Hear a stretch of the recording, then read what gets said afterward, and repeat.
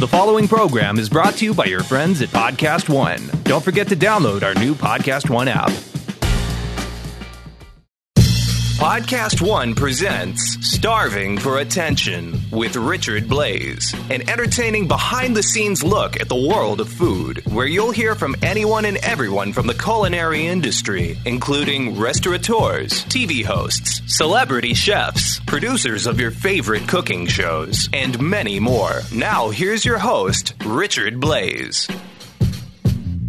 Hey everyone, welcome to Starving for Attention. I'm Richard Blais. Jasmine Blais is here. This is the second part of our recent run of Atlanta podcasts. That's right. Last week was Kevin Gillespie. That was a lot of fun. I like when we do geographical I do too. clumps. Wait, it's you fun. do? I do Yeah. kind of like it. We did that Chicago clump, right? Or was it Chicago? We've done, yeah. Well, we have done a few in Chicago we did though. the Aspen, and then And we've done a bunch of Aspens, and like we do, and we've done a couple in New York, and then of course, like since we're more located in Southern California, a number of sort of LA themed episodes back to back to back. But this one continues our little run of Atlanta chefs. Yeah. And last week was a chef that everyone knows, Kevin Gillespie from Top Chef fame. And this week is Todd Ginsburg. And you might be like, what? Who? I don't know who that guy is, even though he has competed on Guys Grocery Games and he has done some food TV. You had mentioned last week in the open, Todd Ginsburg is sort of like a local legend for sure. Fan favorite, definitely. Fan favorite. His work, I mean, we used to go to a lot of his restaurants. His burger is legendary. Yep.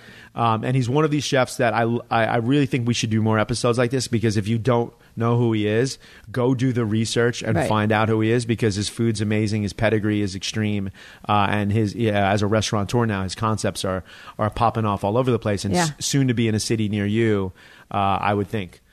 Pretty amazing. He also, this podcast was recorded in his home. That was so nice of him. Incredibly sweet. No one ever invites us to their home. Well, except Carla Hall. That's true. That's a pretty good club to be in. I think I mentioned that in the open with him, is that like the only two people that have brought us over are Carla Hall and Todd.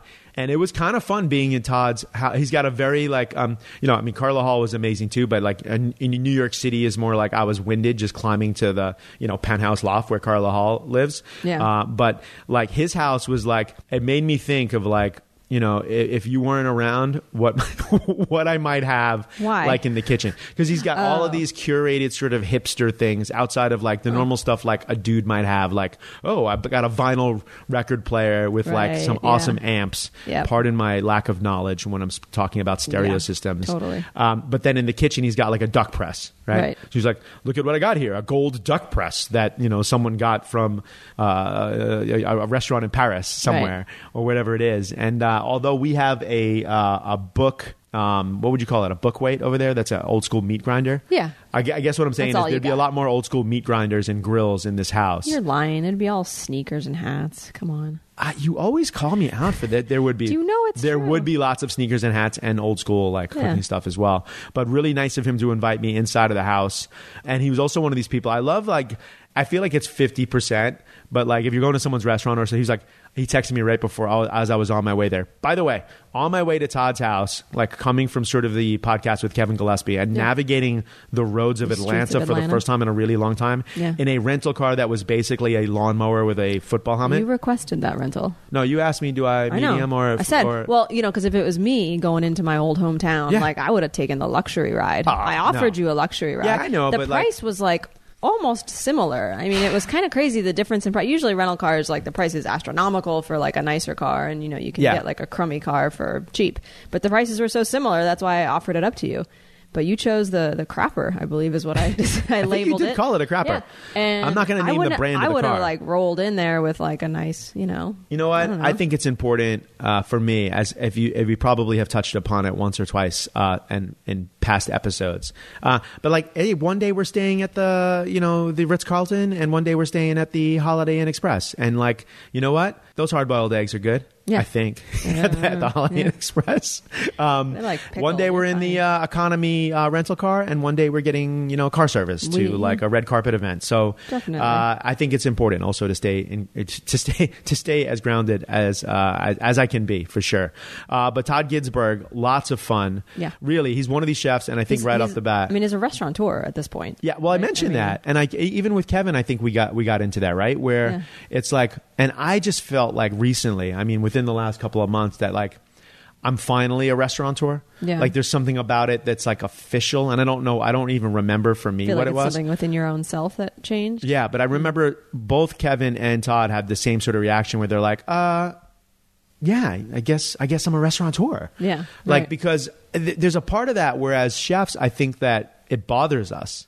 Yeah. Well, to lose that, you don't want to lose the title of chef, right? There's that. And then there's also like, I think we all have like a vision of like restaurateur in our own personal experiences. And it's Yes. probably all different what a restaurateur is. Sure. So like for me, Drew Nearporant, who rang me up to ask me something a couple weeks ago, actually, and even that, like I answered my phone on the first ring. I never answer my phone Ever. because it came up Drew Nearporant. Like, right. Oh my God, what does he want? Like that to me is like a restaurateur. Like he's wearing Right. suits. Right. You know what I mean? Yeah. Like he's taking meetings. He's tasting food.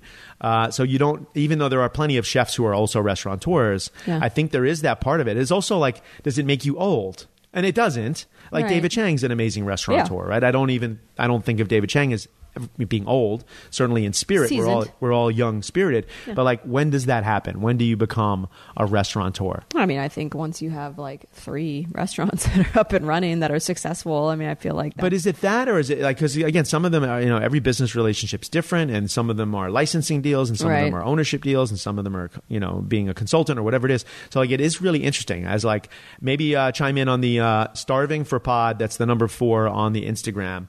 And let us know, what is it that really turns you into a restaurateur? I found it really intriguing over these last couple episodes that both of these chefs didn't quite, like they were okay admitting it. hadn't embraced it yet. But they hadn't embraced it. And I also mentioned to Ginsberg that like he's one of those chefs, and this happens with me a lot because I really... as confident as maybe you think that I am, or overconfident as you think I am sometimes. Like I never have really felt like, oh wow, I'm just a great chef, or I'm a great cook. And he's one of those people that you're like, always eat his food, and you're like, I'm jealous of like this burger is so delicious, or oh my gosh, General Muir, like that restaurant is just like, oh really, you just did New York deli food? Like I'm a New Yorker, like. I can't believe you beat me to this concept, as it was. So he always has been one of those guys. I'm like, shucks. Yeah. He did it again. It's more delicious than anything I could do. Yeah. Right? Yeah. So an amazing episode. Second one in Atlanta. He was also sad that you weren't there. I know. I need to get back to Atlanta. You do. I think that's why also they invited me to our house. Also, really quick shout out to Steve Sidman. Hey, Steve. Who is part of Team Blaze and part of a lot of chefs' teams, specifically in Atlanta. He is... he represents a lot of people, but he also specializes in sort of being a celebrity chef attorney. He does, yeah. It's kind of a little niche he's carved out. It is a bad niche to have. No. And he jumped on at the right time. Honestly, incredibly smart from an entrepreneurial, savvy, I think is the word super savvy, and expensive. But wait, did I say that out loud? Listen, in food, the source indicates quality. It evokes craftsmanship and traditional old world values. The source reinforces the connection we have to each other and to the world. S. Pellegrino, bottled at the source in Bergamo, Italy since 1899, is a premium mineral water that's naturally filtered by the Italian Alps. During this 30-year underground journey, minerals are absorbed as the water flows through geological formations to its source, creating a unique and refreshing taste. Chefs are meticulous about the ingredients we select for our menus. We insist on knowing where the food comes from, and that also includes water, because water is an ingredient. In all of my restaurants, I proudly serve S. Pellegrino, not only because of the taste and how it enhances the flavor of the food I serve, but because of the brand's relentless support of the culinary community, just like it supports Starving for Attention. As you gather around the table with family and friends, I encourage you to enhance your own meals by choosing S. Pellegrino. To find S. Pellegrino in your area and for some additional culinary inspiration, visit sanpellegrino.com. So thanks again, Steve, for setting us all up. And everyone, without further ado, the Todd Ginsberg episode. Todd Ginsberg, dude, what's going on? Nothing. It's good to be here. I'm glad to have you back in Atlanta. I know. It is kind of incredible. You're only the second person on the podcast, and like we've recorded like 60 or 70 episodes at this point, that has personally invited me to their home. So I appreciate that. Like there's wow, like I feel special being here. There's probably a little bit behind that. I was hoping Jasmine would be here so I can find out if you guys are coming back to Atlanta anytime soon. I knew it had nothing to do with me. Sadly she's not. Did we not? Is that how we got this gig? Like, did you think we were coming, both of us? No. Oh my gosh. Not necessarily. That would have made sense as to why I got invited into No, I just wanted to say hi and Kids are getting big too, huh? Dominating life and at every turn, and are we getting old? Is that exactly where we're kind of starting this, or I have a lot of friends in the 50s. Yeah. So. Okay. So we are. So the answer is without calling out certain friends. All right. I was hanging out with Kevin Gillespie this morning, and like obviously we all belong to like now a beard gang, which I never thought that I would be the chef. Like you've kind of always had a beard, almost. I think right? the last 12, 13 years. Yeah. Have you gone clean shaven at all within 12 years and grown it back? No, not once. See, I will get rid of it and then grow it back, and then hang out with you or Kevin, and like I will leave Atlanta feeling so sad about my beard that I will probably shave it at Hartsfield later today. Just to be clear, like I can't. Your beard looks good, man. I can't compete. Oh, I appreciate that. It might be a little bit long. You've also got a nice full head of hair, so you have options. You know what? I feel though that's kind of the like you're right. It's like I feel like the beard looks better for me when my hair is shorter, and if you have like hair that's kind of flowing, which you don't. I mean, up on top of your head. At least for the last 15, 20 years. Right.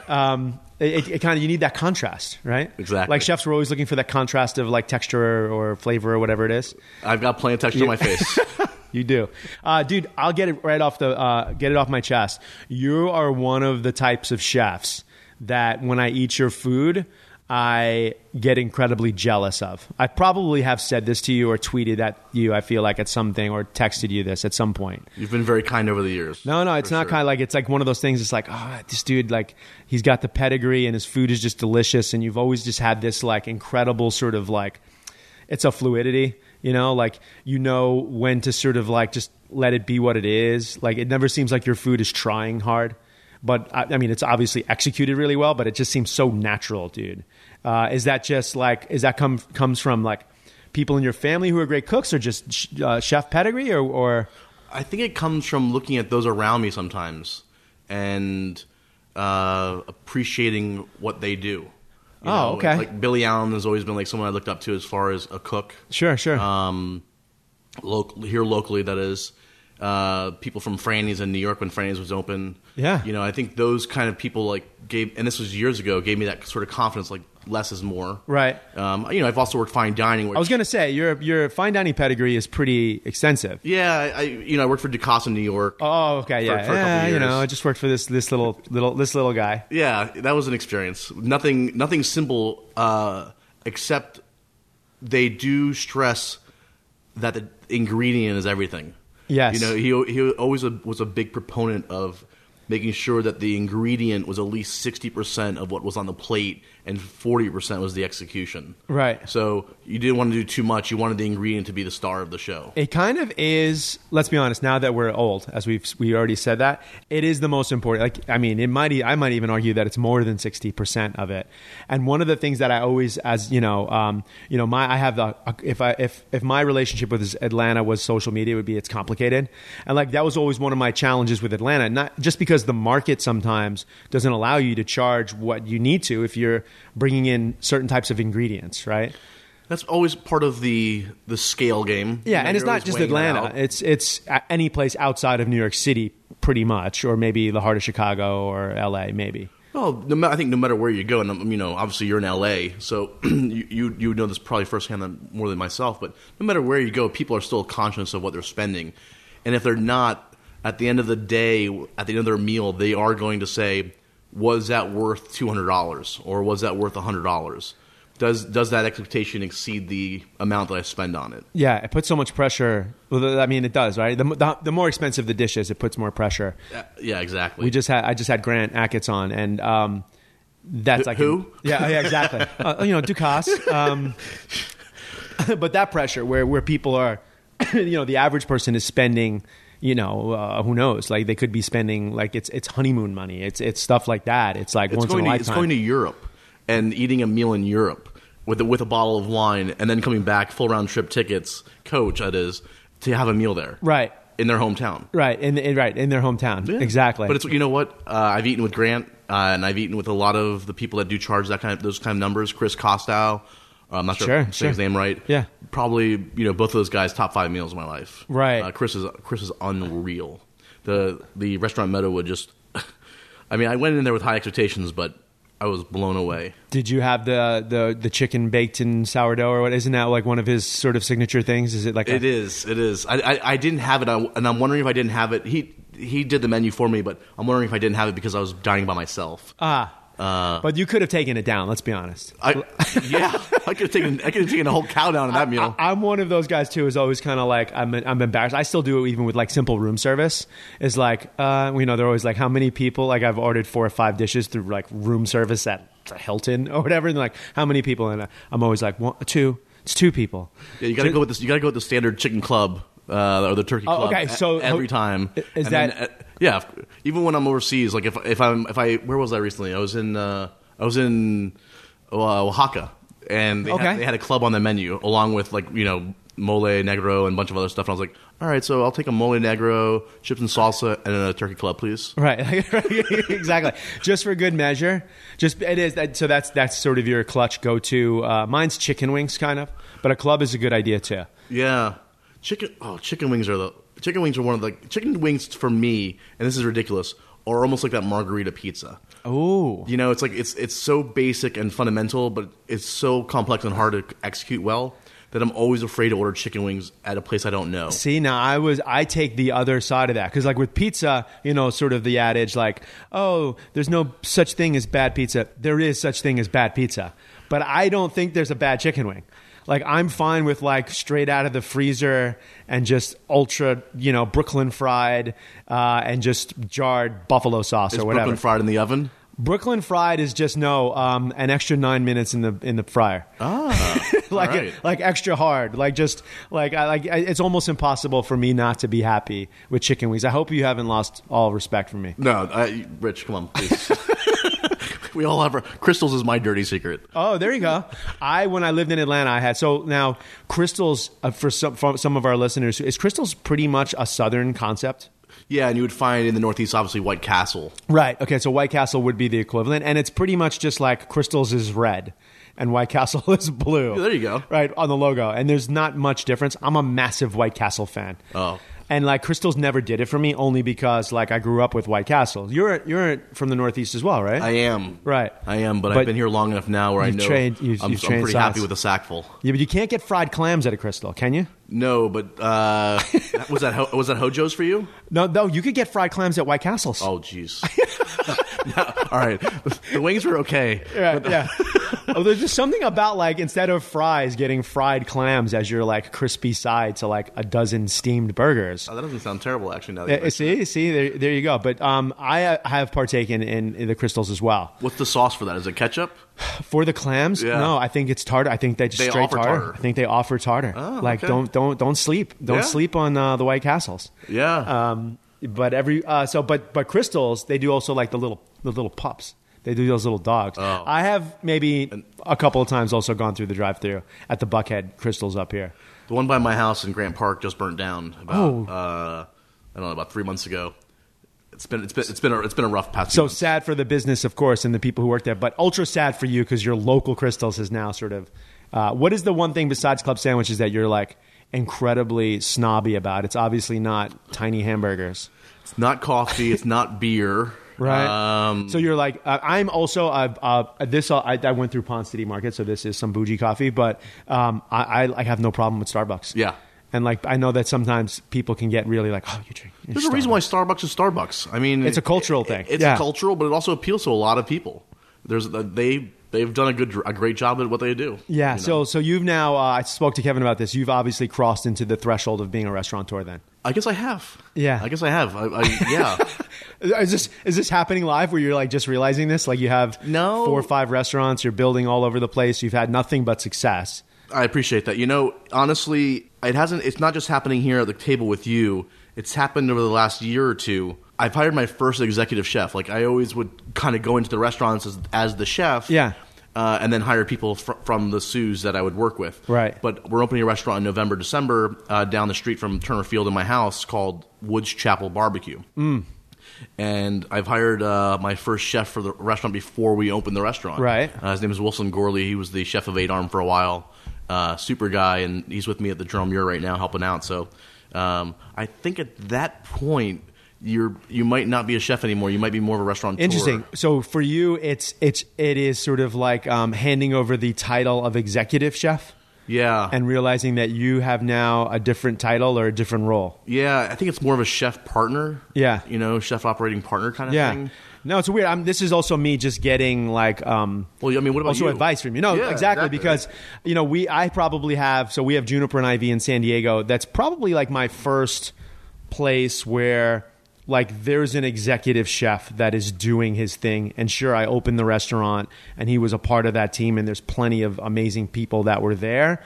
But it's like it's his restaurant now, right? And like the apple doesn't fall far. Like we have very similar ideas about food.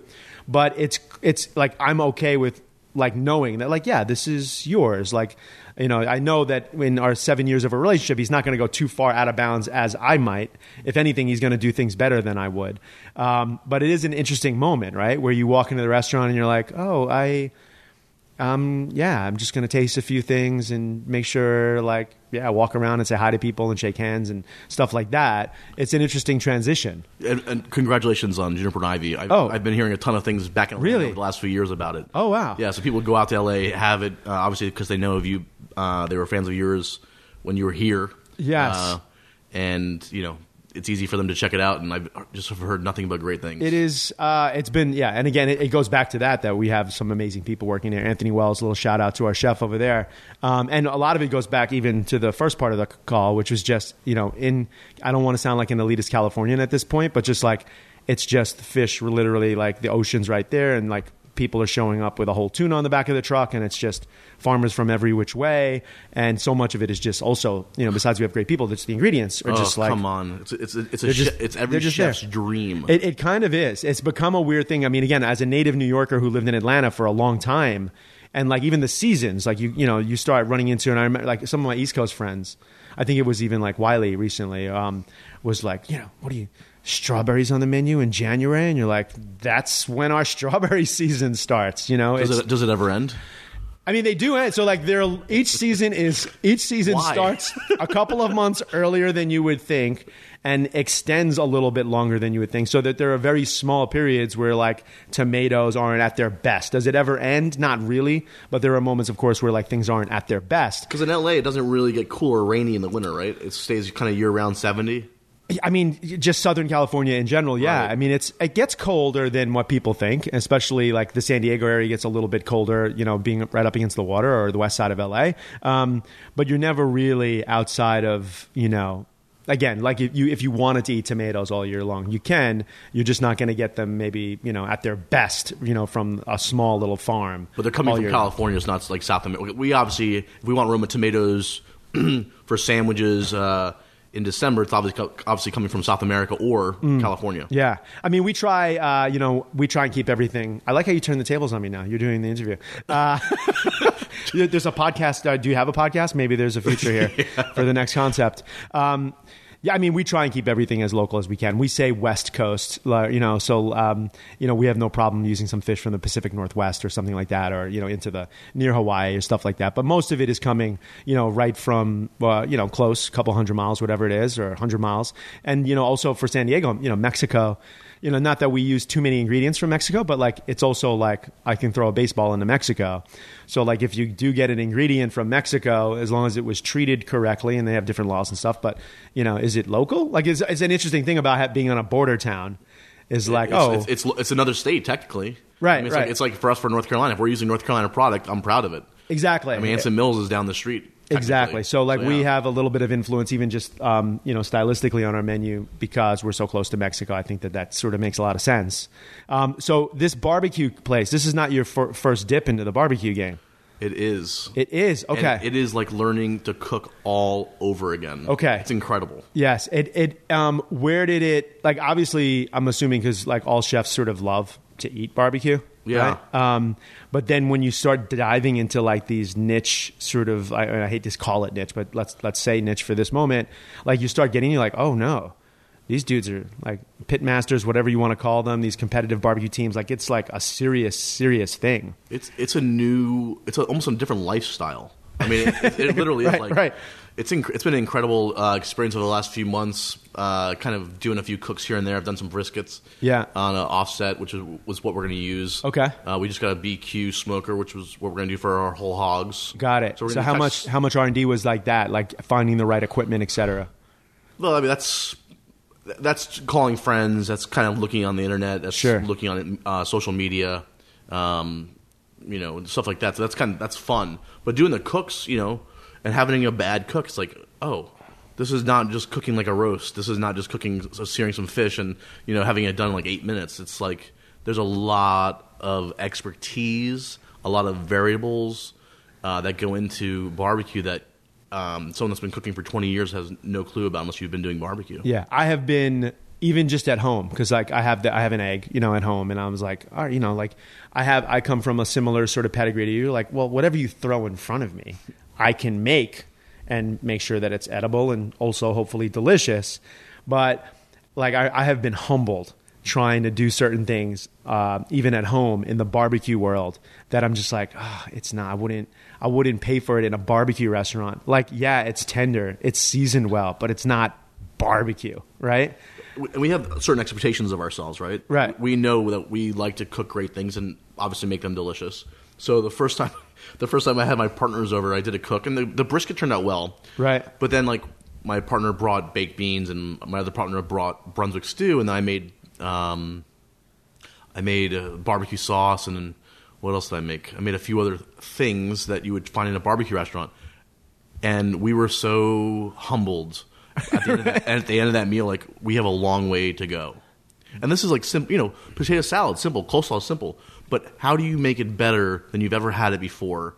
And how do you do it consistently? And how do you do it so it reminds people that this is still potato salad or still coleslaw in a way where that you can try and be the best in your area? So that's been humbling. Those first like R&D sessions, was this at like a home or was this in one of the restaurants? No, it was here. Right. So I recently just did one of these too, and I was like, wow, that went a lot different than I thought it would in my mind, right? Because even if it's working with recipes, like there's also little things about cooking at home and just that first moment where you're like, your partners are there and like you want to be like, here's 5 things that are going on the menu tomorrow.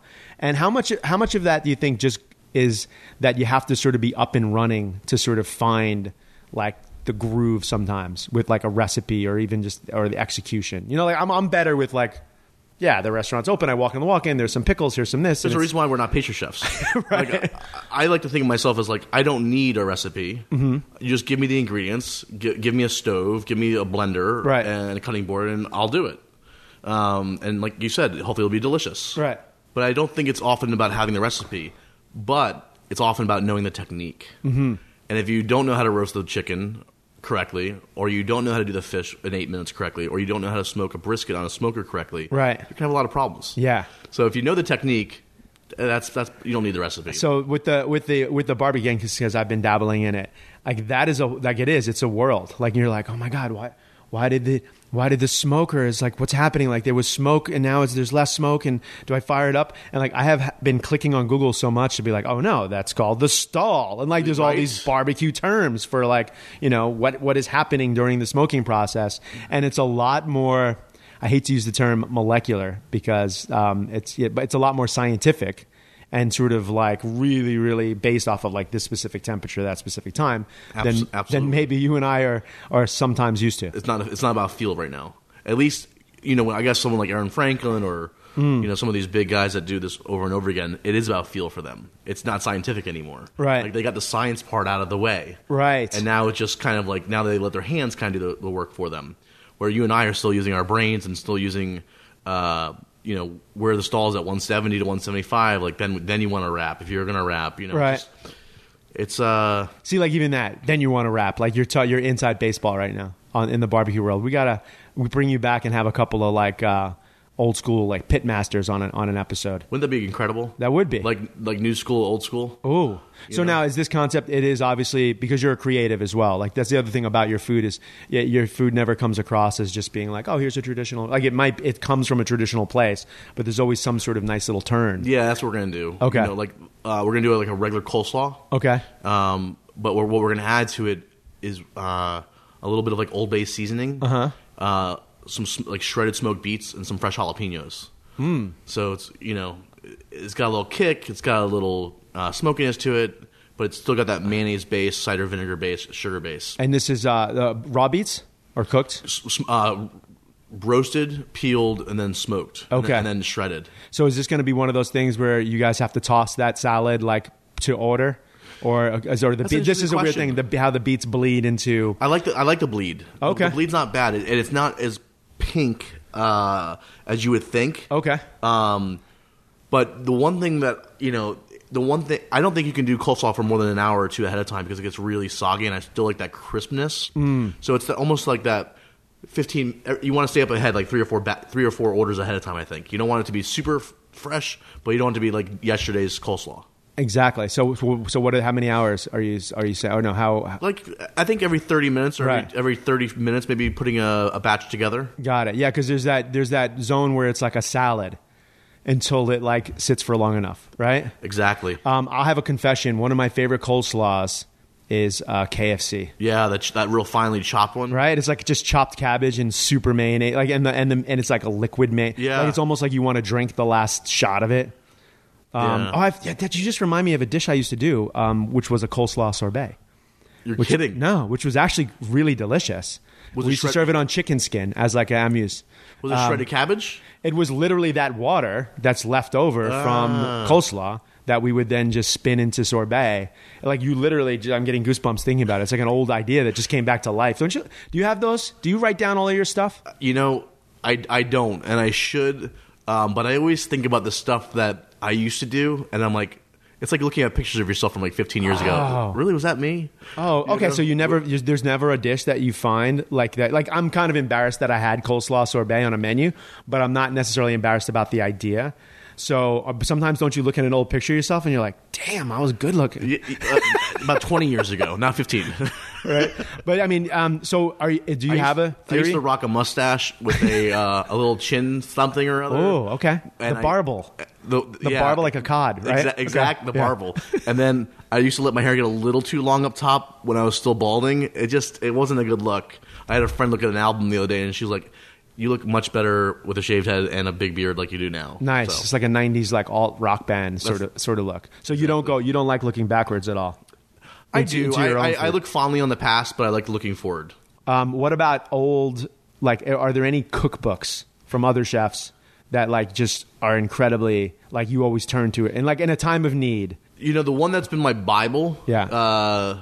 Since I don't use much anymore. Culinary Artistry. Yes. That was that literally taught me not the execution of things. I learned that in the kitchens, but it taught me how to pair ingredients with each other. I think doesn't it have like a back like journal section to it or something like that? That's a Throwback Thursday sort of post right there. Yeah, it's completely relevant today as it was 30 years ago when I started reading, or 20 years ago when it came out, rather, than it could have been 100 years ago. It's like everything makes sense about it. It's basically a catalog of ingredients that, let's just say artichoke. Mm-hmm. An artichoke would be the main ingredient. And then it would talk about the great pairings, and then the classic pairings like butter or hollandaise or garlic or porcinis or olive oil would all be in bold.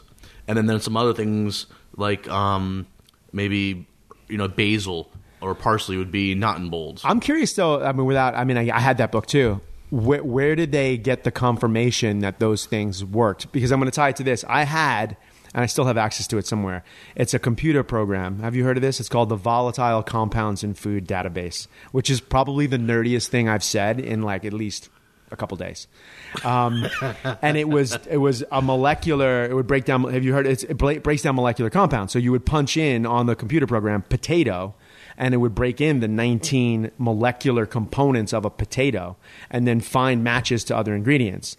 And if you, Heston Blumenthal uses it. And if you use it, like you notice that like, oh, potato and truffle have so many things in common, it's kind of makes sense that they work together. Or like, and some of his combinations like oyster and passion fruit, which is like a wild one, you notice that they actually share a lot of molecular ties. Well, you ever cooking something or just take it from a fruit stand and you smell it and you're like, oh, it's maybe you're smelling a watermelon and then it smells like a little citrusy, mm-hmm. or something's going on, and like, oh, no wonder why it goes great with Grand Marnier or orange zest or lime juice. Yes. Like, it just like those. Maybe that's why it's like molecular compounds.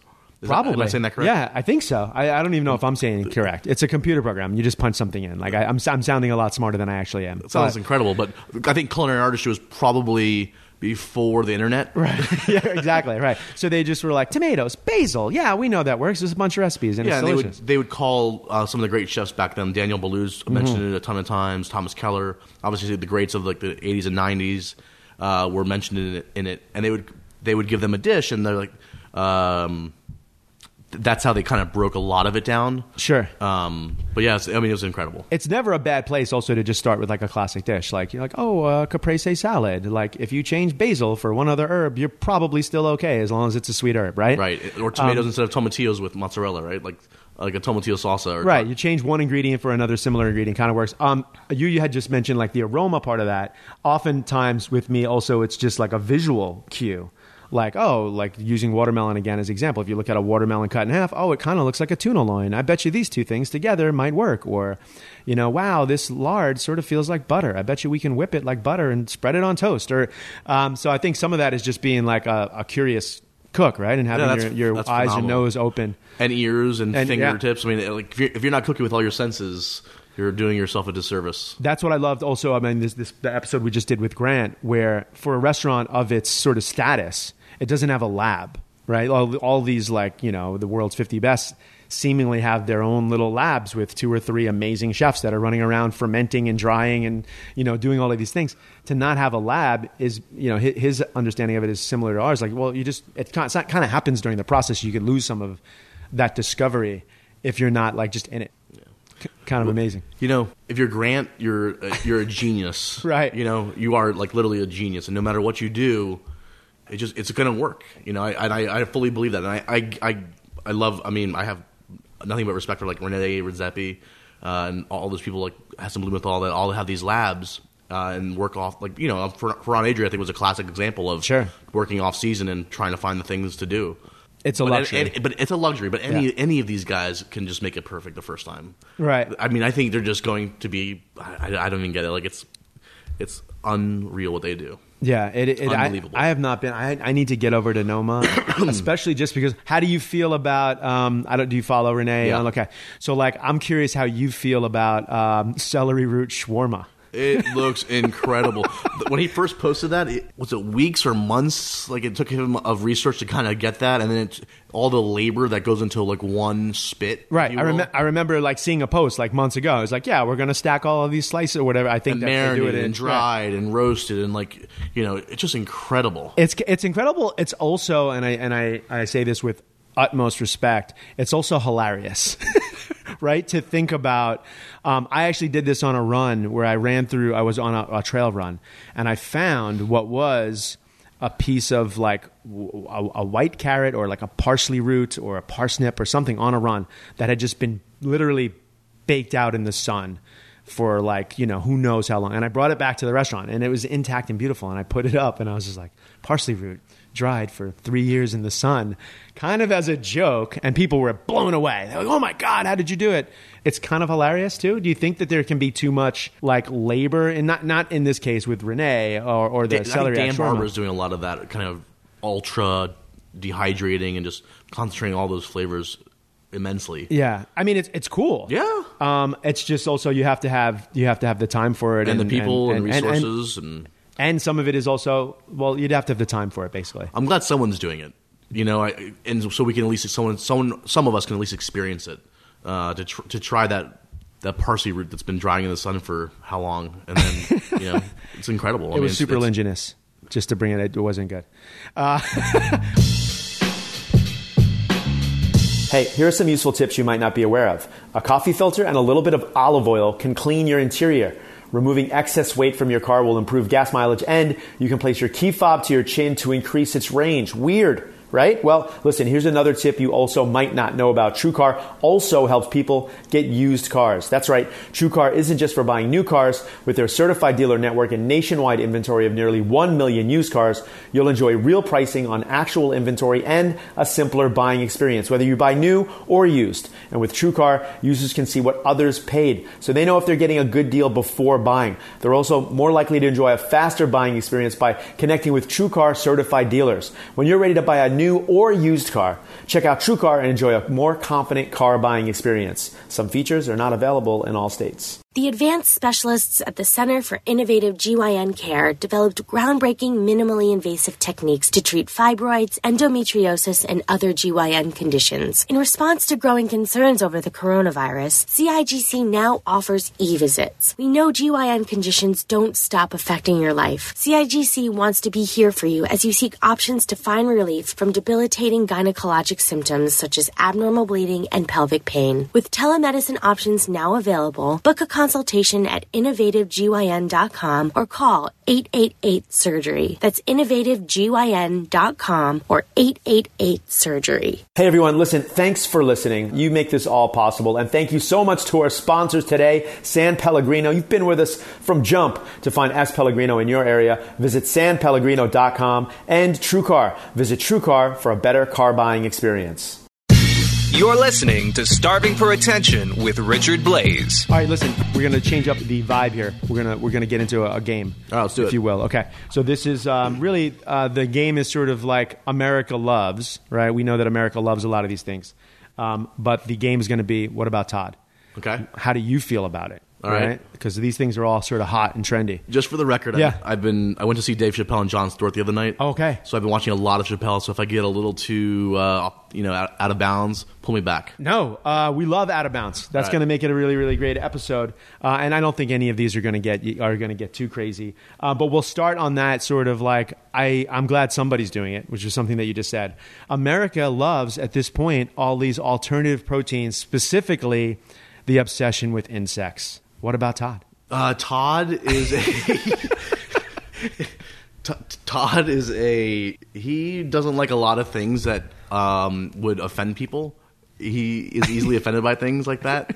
I did have some crickets in Oaxaca. Okay. Actually, a girl I'm dating brought some back. I didn't have. No, I did. I actually had it at what's his name in Oaxaca? The Mexican chef that's incredible.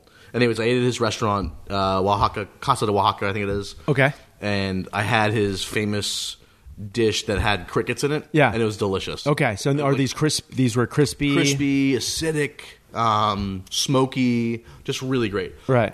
Really great with their bodies ground into salt, going with mezcal. Like, yes. Everything kind of just works together really well.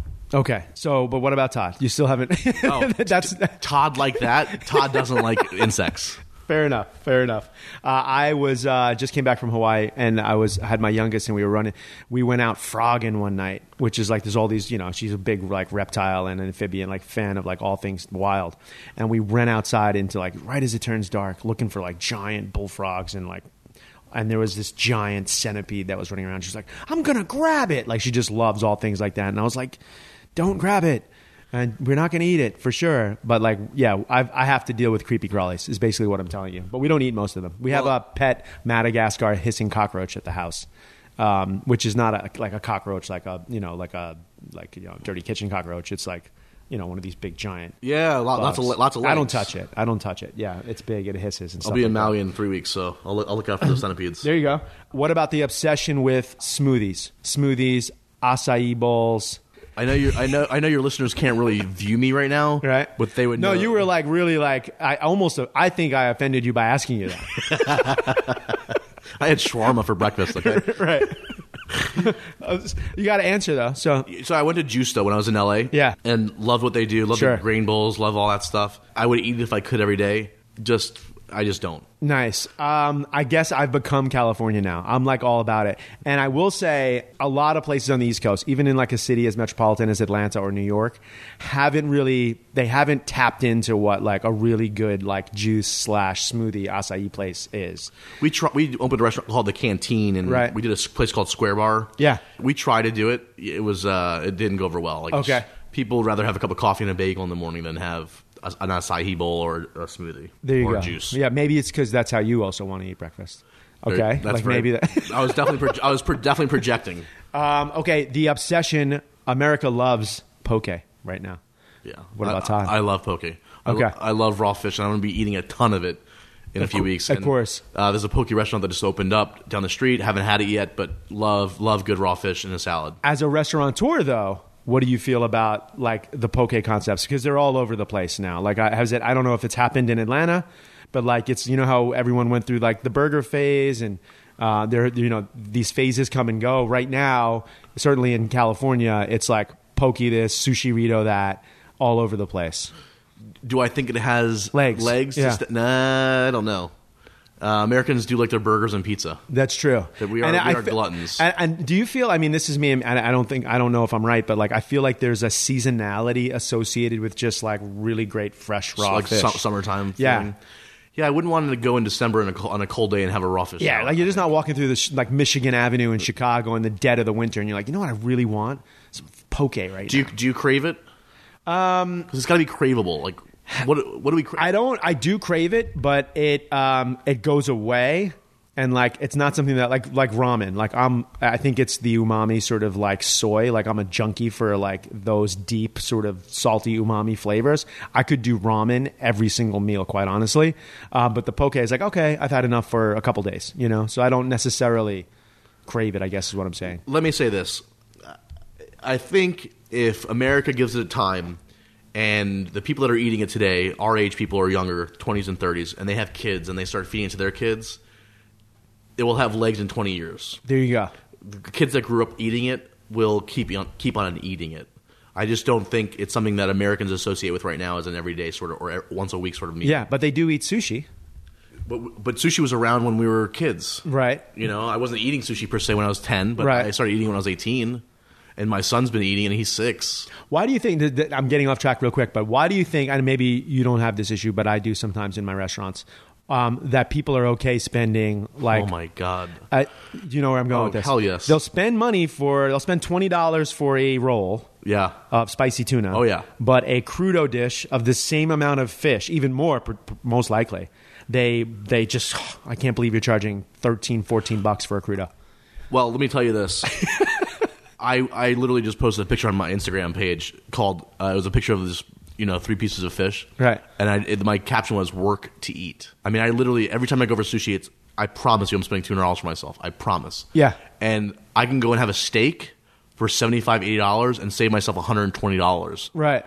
It's like it's incredible. But you know what? There's something about sushi, and tell me if I'm wrong, or that experience that just makes your whole body and your soul just a little happier. And just a little bit more in balance with itself. I think there is a healthy aspect to it, right? You're kind of saying it like you don't really feel full until you've put out $200 in the machine. Yeah, and you don't feel full, but you also just feel really like it pleases the soul. Like that whole experience, like it's just soulful. I mean, I don't know why it's not soulful like fried chicken or collard greens. Like that's you never feel like usually you have to go take a nap right afterwards. Right. You can get back to it. But you know what? It's worth it to me. But you're right. They do balk at the crudo. They balk at the $14 pastrami sandwich, which has like 8 ounces of prime brisket on it that has taken me 14 days to make. Right. Let alone just breaking out a whole fish and letting it sit for a day or two and slicing and putting it on a thing of rice. I also think that it is, though, going back to like the poke. I think it's a perceived also exoticness, if that's a word, about sushi. Like, I'll spend the money for it, especially early on when sushi was sort of catching. I think it was that. It's like, it's sushi. It's the fish is somehow different than the tuna that I eat in the can, which it could be. But it also could be the same sort of thing, right? So I think it's perception. Okay, America loves these DIY food kit home delivery things, the Blue Aprons of the world. What does Todd think about them? Have you used Todd loves the idea of it. Yeah. Todd loves the idea of not shopping and just having things delivered.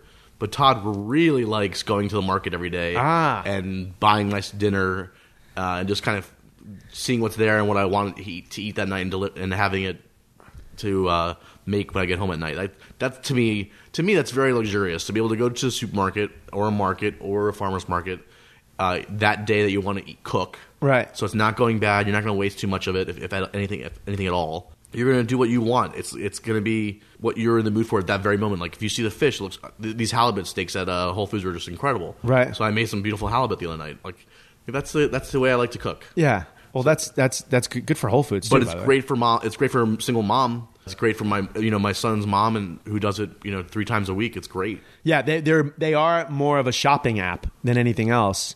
And my problem with them as a business is that it does, like, because I've cooked with them for some projects here and there. They kind of teach the person who's doing it how to cook, and kind of make themselves redundant. Once you realize, wait a second, they're just sending me a bunch of like portioned out things, and once you've cooked through a couple recipes and I sweat some shallots and then I do this, now I'm learning how to like cook anything in that sort of way. Basically, also we're only a little bit into this game, and you hate everything. Is that true? I think like America loves all these things except for poke. Todd loves that. Give me something that I'm really gonna love. Okay, here we go. This one I'm not sure about. Tweezers, Todd. Chef, kids these days love their little tweezers. I have a little I have a unibrow sometimes happening, so I tweeze about 4 or 5 hairs a month. Is that what you're talking about? Answer well noted that you do not like chef's tweezers. No. Do you allow them? If a young chef showed up in your kitchen for an interview with tweezers and a tiny offset spat, it's not going to be a compatible match, right? Let's just say that he's not going. I don't think he'll be very happy cooking at the General Mirror.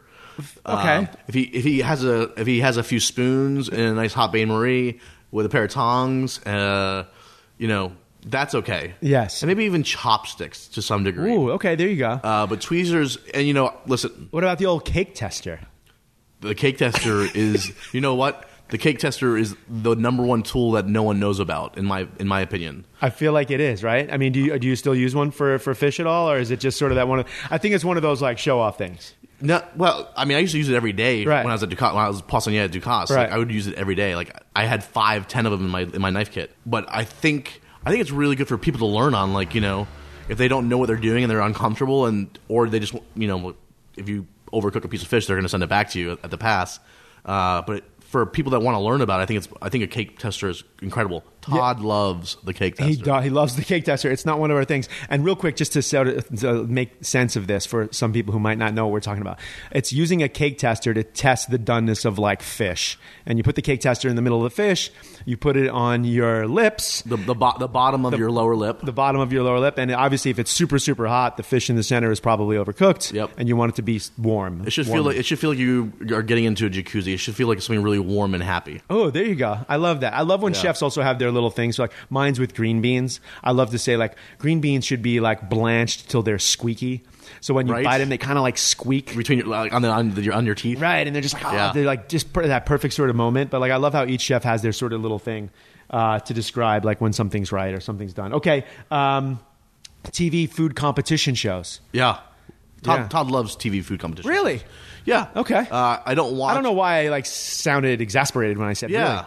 No, I do. I don't watch nearly enough of them. And actually, the last time I watched Top Chef was some time ago.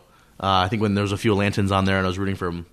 But I was on Guy's Grocery Games. Yeah. And I had a blast. Hard and fun. Show. And just a shout out to Guy. I would do it anytime you wanted me to do it again. Nice. Okay. I had a blast. I know you're a judge on there once in a while. Yeah. I had a blast out there. It was the Triple D on Triple G. Right. So you cooked with Guy on Triple D. I cooked with Guy on Diners, Drive-ins, and Dives. Which where? What concept? The General Mirror. Okay. And then he had a bunch of Triple D alum, and then we went out and did the show, and it was incredible. Like you go out to Sonoma, and that's when I ate with Chris Costa too. Okay.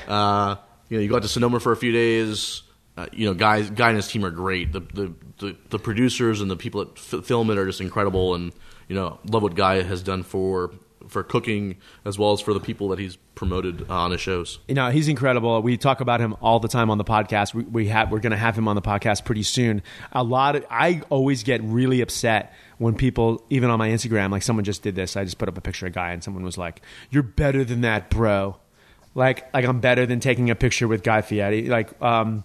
Like, you don't know how hard this guy works. Yeah. You don't know how hard Rachel Ray works. You don't know how hard Alton Brown works. You know, here's, to me, the secret of Guy is this. He's brilliant. Like, he knows what people want to see. Like, he's not just the host. He's like he's producing. No, he is a creator. Absolutely. And if you do get to see him work, you're right. He's counting himself in. He's like doing a lot of things that probably he doesn't get enough credit for. Absolutely. He also happens to just be like a super genuine, great guy. Yeah, and loves cars. Loves cars. Loves cars. Yellow cars. Loves yellow cars. Loves fast cars. Loves cars with giant tires. My one question for Guy, though, is can he change his hair, or is that part of, like, he just can't do it anymore? He's past that. He's like, that's his image. I feel like it's locked. I think there's lore that there is actually control, like, for those type of people who have like a certain look. I actually even think probably in old contracts that it's sort of locked in. I bet. I remember even, like, I'm not that I'm anywhere near like a Guy Fieri status, but I remember early on, like, with a manager that I don't have any longer, like letting my hair grow to a certain length and not wearing it up, which was like very like Richard Blaze to wear my hair up, and like freaked out. Like, my manager was like, you can't do that. Like, people won't recognize you. So there is, like, I think there is, he's probably, at this point, he probably just like, it feels like he's locked into it. I don't know. Yeah. I'll ask him. Yeah. But, you know, it's good entertainment. It's fun. My sous chef has gone on to a show. You know, I've known people that have done Cutthroat Kitchen. I think it's great. I mean, and you know what? The public loves it. Yeah. Well, Guy's Grocery Games, too. I mean, again, you participated on it. Yeah. It's one of the, and I have also cooked on the show. It is a hard show. Because, like, you know, I mean, they're all different. I always say they're all different races. Top Chef's a marathon. You know, Chopped is like an absolute sprint. And Triple G, Guy's Grocery Games, is a little bit more of like, you know, the steeplechase. Right, because you have to run around this market, and like there's a physicality to like trying to get to your station in 5 minutes, which is a key. And they're not goofing around. Like, you see the 5-minute clock, it's a 5-minute clock. Yeah, no, it's real. I mean, we say that all the time, and it's tough. They all have their different. I was just speaking to a chef earlier today who was on Beat Bobby Flay, which is another. Have you participated there? Okay, I was invited to do it. Okay, there's no way I would do that. Really, another tough show. Yeah, and another sort of like ultimate food celebrity, Bobby Flay, who actually like he gets up there and like actually does cook twice a day. He's a badass chef. He is a monster, and he knows, like, if you ever do get a chance, like, I'm going to probably end up cooking against him at some point just for fun, and it's like he just knows spice and acidity really, really well. And it's like, that's what, you know, can really just make something stand out a little bit more next to something that's like as maybe cooked as well. And seasoned well, salted, pepper. Right. But he's going to leave you in the dust because of that. He knows how to do it. Whatever. I don't care. I always joke he's got that ancho chili honey drizzled, but it sets him apart. Well, if you need an assistant when you go up against him, let me know. I'd be happy to. Assistant? I'm going to be your assistant, dude. Okay. Instagrammable food. The idea that you know, the food has to be shot a certain beautiful food on Instagram, and I mean, I appreciate photography very much. Okay, I'm actually a board member of Atlanta Celebrates Photography. Nice shout out. Who's doing a gala, an auction on October 6th. If you have any questions, go on to acp.org, I think it is. If not, just Atlanta Celebrates Photography on Google. But I love photography. I love food, so it's a natural for me to say Todd loves Instagrammable food. And it doesn't have to be beautiful. Right. If it is, even better, and I follow a lot of those accounts. Do you go out of your way to take pictures of your own food or in the restaurants? No. Not at all? I should do it more often. Right. The things I like to photograph and put on Instagram are, you know, my travels, my son, some of the things I'm cooking that I'm really excited about. But I don't, you know, I would love the idea, if I have a nice camera, if I can use that camera and I was at the restaurant, you know, off at General Muir or at the barbecue restaurant, which I'll be doing a lot of photography, and figure out how to get it onto Instagram. Yes. That would be incredible. Okay. So if anyone knows, if anyone wants to give me a lesson on how to do that, let me know. You're going to get hooked up with that, dude, from here. But you're not like, so I said, like, I have like an alert on my phone that's like, it's 5:45 at night. It's a good time to take a photo, because like that's like sort of magic hour, and it's really good to shoot food outside. So I get maybe too into it. I don't put enough of it up because I end up getting frustrated. Like, I don't feel like I'm a great photographer, so a lot of it just ends up on my phone. Does Atlanta loves and America loves Tyler Perry? What about you, Todd? I don't like Tyler Perry. Okay. Yeah. Actually, I've never watched a movie of his. Okay. There you go. I have a restaurant. All right. So I like how you just like right off the bat, like a lot of them you've been very nuanced with. You're like, yeah, bugs. But Tyler Perry, you're like, no, not a fan. For some reason, my head went to like Jamie Oliver and Tyler something or other, who's a chef. But you were talking about the actor. Oh yeah, I'm talking about the movie creator. Yeah. So I have a restaurant in Krog Street Market. Yes. And there's a big studio right there used to be a big studio at Tyler Perry's, and there was like a hot tub in the changing rooms. Right. That just looked just filthy. Oh, and okay. I wouldn't go there without a inhaler or a facial mask to be anywhere near that. So no, but Tyler, I'm sure Tyler's a great guy. He's very successful. He does great for Atlanta. He's opened a studio here. Just not my cup of tea. Got it. And then the follow up to that is Hollywood in Atlanta. Love it. Okay. Absolutely love it. For personal reasons, business wise? All across the board. It's cool seeing actors here. It's cool seeing them on Instagram, giving shout outs to Atlanta. It's great seeing them in Atlanta restaurants. It's great for the economy. And it's just great to, there is a little bit of a, like the other day I had to go around a few streets because they were doing a film shoot. Right. But yeah, I mean, I love it. It's awesome. Yeah, it brings a lot. And George has really done a good job with that, quite honestly. I hope they continue to foster it because whatever that relationship is, I think it's working. And you're right. Everyone I run into, that sort of A-list or whatever, that spends any sort of time here kind of falls in love with it. Yeah. Right? Yeah. Because it is a beautiful place. Scooter rentals, they're all over. They're all over Southern California. And today I saw a lot of people that maybe shouldn't be on scooters, scootering around. So a month ago, you and I would have had a really long conversation about this because I love what it stands for. I love that people can pick them up and generate money. That they have these opportunities to go and find these scooters and charge them at their homes and then drop them off and they can make money. Right. And that's kind of helping the community in that regard. Right. My only problem with scooters now is A, you're right, people who shouldn't be riding scooters are going to get hurt. Yeah. And B, it's almost a form of littering to this point. Like they're everywhere. Like they're and I don't really care about eyesores. Yeah. But like sooner or later, there's going to be a lot of people that are going to get upset because there are eyesores everywhere. Yeah. San Diego has had it was almost like Pokemon Go, where because again the weather is so great. And, our restaurant's in a generally sort of touristy sort of area. And you would see dozens and dozens. I mean, you'd see scooters on the highways, like you're saying, like just kind of littered all over the place. So it's one of those things like, here's this great new thing. Everyone's going crazy over it. We got to dial it back, or we got to figure out how to make it I think they're here to stay, by the way. Oh, they're definitely here to stay. Yeah. I don't think they're going to go anywhere. Although I will say this. I ran a couple miles before I came to visit you because Piedmont Park is one of my favorite parks in the world. I should have just ran here, quite honestly. But it doesn't count as exercise. I just want to make this clear to people that are like, if you go to the park and you're trying to an electric scooter is not really the way. It's fun. It's getting fresh air. Yeah, exactly. It's getting outside. No exercise at all. I guess there is some sort of calorie burn, and it's better than doing nothing. But if you are at the park, you maybe walk a little bit before you jump on the scooter. Yeah.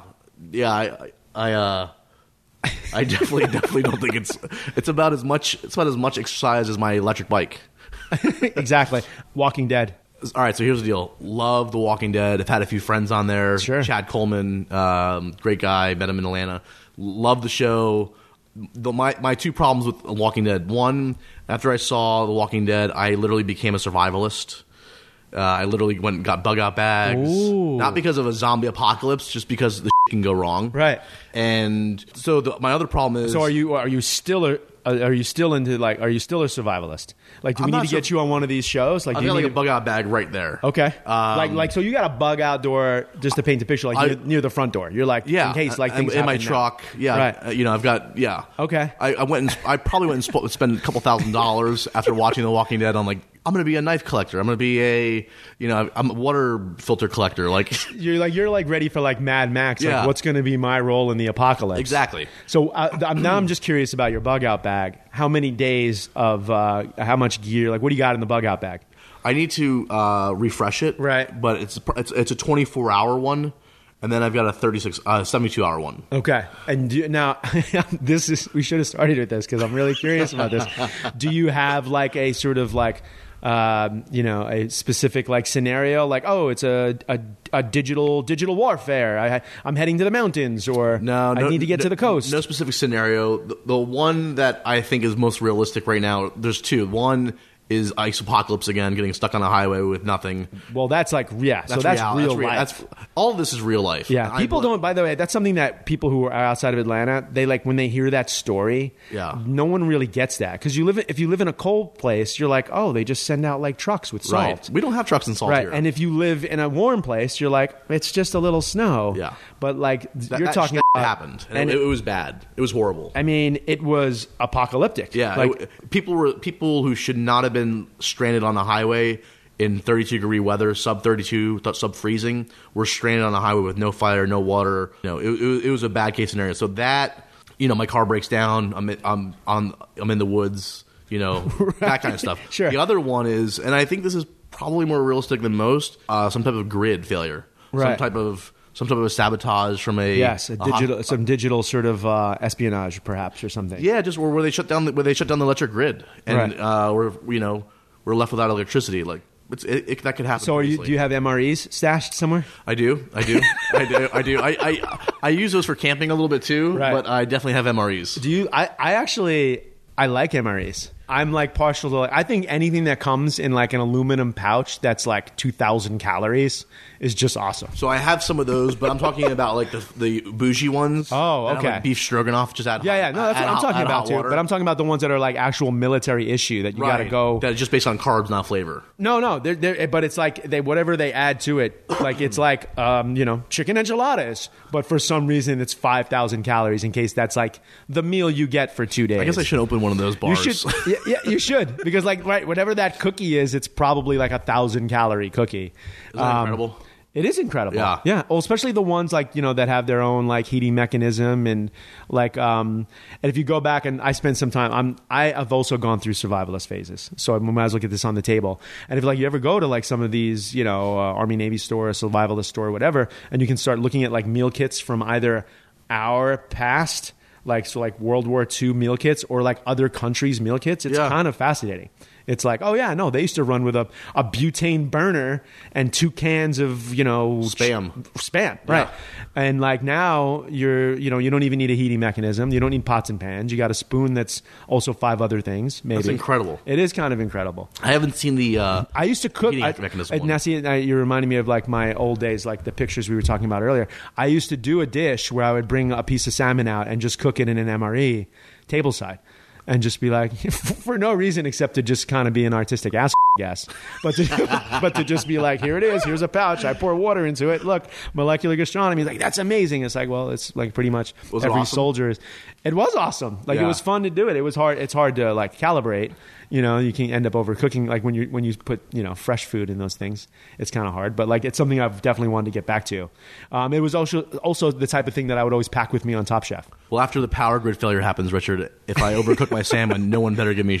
Yeah, no, I'm gonna blame you if the grid failure actually happens. But that was also like, not to get too Atlanta, but there was also a lot of humanity that happened. I remember from that moment where like the last moment where like the city shut down. I just remember that, wasn't it a ridiculous story of like Chipper Jones jumped on like a snowmobile and like was saving people off of 85? I actually vaguely remember that. Yeah, and like Target was like, yeah, we're open to like house people for the night, and strangers were staying in people's houses. That side of the story didn't get enough coverage nationally. And no, it was. I mean, I remember seeing Jon Stewart absolutely just rip us apart about ice apocalypse. But in my mind, if I think about 2 inches of snow at 4 o'clock in the day, I don't think it's not that big of a deal, or 2 o'clock in the day. But if the whole city lets out at 2 o'clock and then everybody's on the road and it's bumper to bumper, no one's moving, and the ice keeps forming and the snow keeps falling, you're gonna have a problem. Nice. Speaking of outside the perimeter, the last question perhaps here for. But what about Todd? Outside the perimeter, which is a term. How does Todd feel? Out of just the idea of OTP and like how Atlanta's growing so much right now, and I remember that was always like a big thing, like ITP or OTP. Where do you live? Yeah, I wish more Democrats lived outside OTP. Okay, honestly. There you go. Okay, because 15 miles outside of Atlanta, pretty much in any direction, keeps the state red. Okay, there you go. You're getting political. That's fine. That's the tough pill to swallow. However, I like outside the perimeter. We've had the opportunity to open businesses outside the perimeter. Right. We haven't done it as of this point. We are entertaining the idea of something maybe in Sandy Springs, which is like not really outside the perimeter. It's probably like 500 feet outside the perimeter. Right. But I dropped my son and his mom. My son's mom lives up by Lake Lanier. Okay. So we meet at Exit 9 on 400 a few times a week. And when I'm up there, it's great. Like I'll go to Avalon. I'll go to restaurants I haven't been to in a while. Sure. But I live and spend a premium to live in Atlanta for a reason, because I really like the inside city living. It's got great restaurants. It's got great parks. It's got great people. Yeah. Plus, I think if you live OTP, you can't have. I'm looking at your actual like old school record player. Like you can't play vinyl. OTP. I feel like if you're a vinyl guy, you got to be ITP. Everything's MP3. I think so. Yeah, exactly. Yeah, everything's CDs. All right, last question we do on the podcast is called 86. It's 86th. What does Todd Ginsburg want to 86 in the world? It can be whatever you'd like. Oh, it could be serious or not. I'm going to have to go political on this. That's fine. I mean, in all fairness, the two most popular answers have been Caesar salad and Trump. Yeah, Caesar salad's not going anywhere in my book. Okay, that's very... Kidding me? I'm not.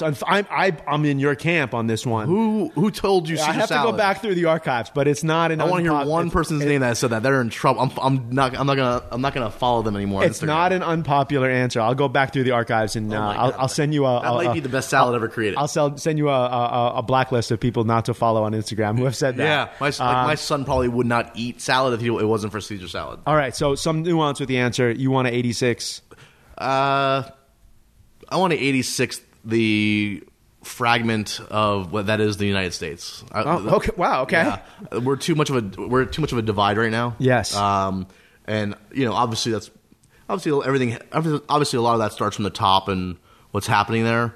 But I just think America needs to kind of become more unified and less divided. That I'd like 86. Yeah. I mean, again, I don't get too political on the show, but like there is this everyone's pushed into a corner. There are these bubbles, and like for me, traveling the country is really great because it's really important. Like for me to just be able to see, like even just spending here, I've spent 24 hours in Atlanta. It's different, right? Like I mean, it's different than San Diego or Milwaukee or New York City, and sometimes like we could all do a better job of listening, right? I think is one of the things that we could do. But that's just my sort of stance on it. 100%. And you know what? The Democrats aren't always right. The Republicans aren't always wrong. Right. And vice versa. But we need to get back together. We need to find – we're losing our foundation of what the United States is based on, slowly deteriorating. Yeah. And it's really scary. Like the United States of 5 years ago doesn't always have to be the United States. Like it could be something else in 100 years if we're not careful. Right. Yeah, I don't disagree with you. Dude, thank you so much for hanging out with us. We'll do it again next time I'm in Atlanta, or if you find yourself in Southern California. Yeah, absolutely. We'll hang out. We'll play another game. You dominated that one. You pretty much don't like a lot of things, but that's okay. That's what we thought. It's the Jewish in me. There you go. Oh, we never got into Israeli food was one of those questions. Oh. Love it. I've been to Israel. I just got back from Israel. Okay. Yeah, incredible. I need to go. That's a whole nother episode. That's a whole nother episode. And I saw you just did Michael Solomonov. I was super stoked to see that one. Yeah, we've done Solomonov, Alon Shaya, so it's a topic that comes up a lot. And it's a cuisine that's just delicious, right? It's one of those simple, healthy and delicious and like easy to love. And if that doesn't become more of an eruption over the next few years, America is being... let down. There you go. I'm going to go for Eastern European food. I was talking this morning to another chef, and it's like I feel like no one is represented like really Eastern European food, and like I'm a stuffed cabbage sort of guy, and like Ashkenazi Jewish style. Maybe I mean like just like that sort of like I mean again like rustic stuff. Yeah, rustic stuff and I guess that's ham knuckles and like brothy soups. So you're talking more German. Lots of dill and stretched around a couple of countries. I haven't sort of narrowed it down, but what's the name of that big roasted ham hock? Do you remember? Oh man, I don't name it. I don't remember the name of it. If you remember the name of that giant sort of ham knuckle dish, send us a shout out. Hey, everyone, thank you so much for listening. Do us a favor, head on over to iTunes. Subscribe. It's really easy. It's free, which makes it like really easy to do. Just hit subscribe. It helps us out. It's this whole algorithm and all of that. Hope you loved the episode. If you did, also write us a review. If you didn't like the episode, don't write a review about this episode. We'll see you again next week. And until then, stay hungry. Thanks for listening to Starving for Attention with Richard Blais. Download new episodes every Tuesday on the Podcast One app, Apple Podcasts, or PodcastOne.com. Hey everyone, listen, thanks for listening. You make this all possible. And thank you so much to our sponsors today, San Pellegrino. You've been with us from jump. To find S. Pellegrino in your area, visit sanpellegrino.com, and TrueCar. Visit TrueCar for a better car buying experience.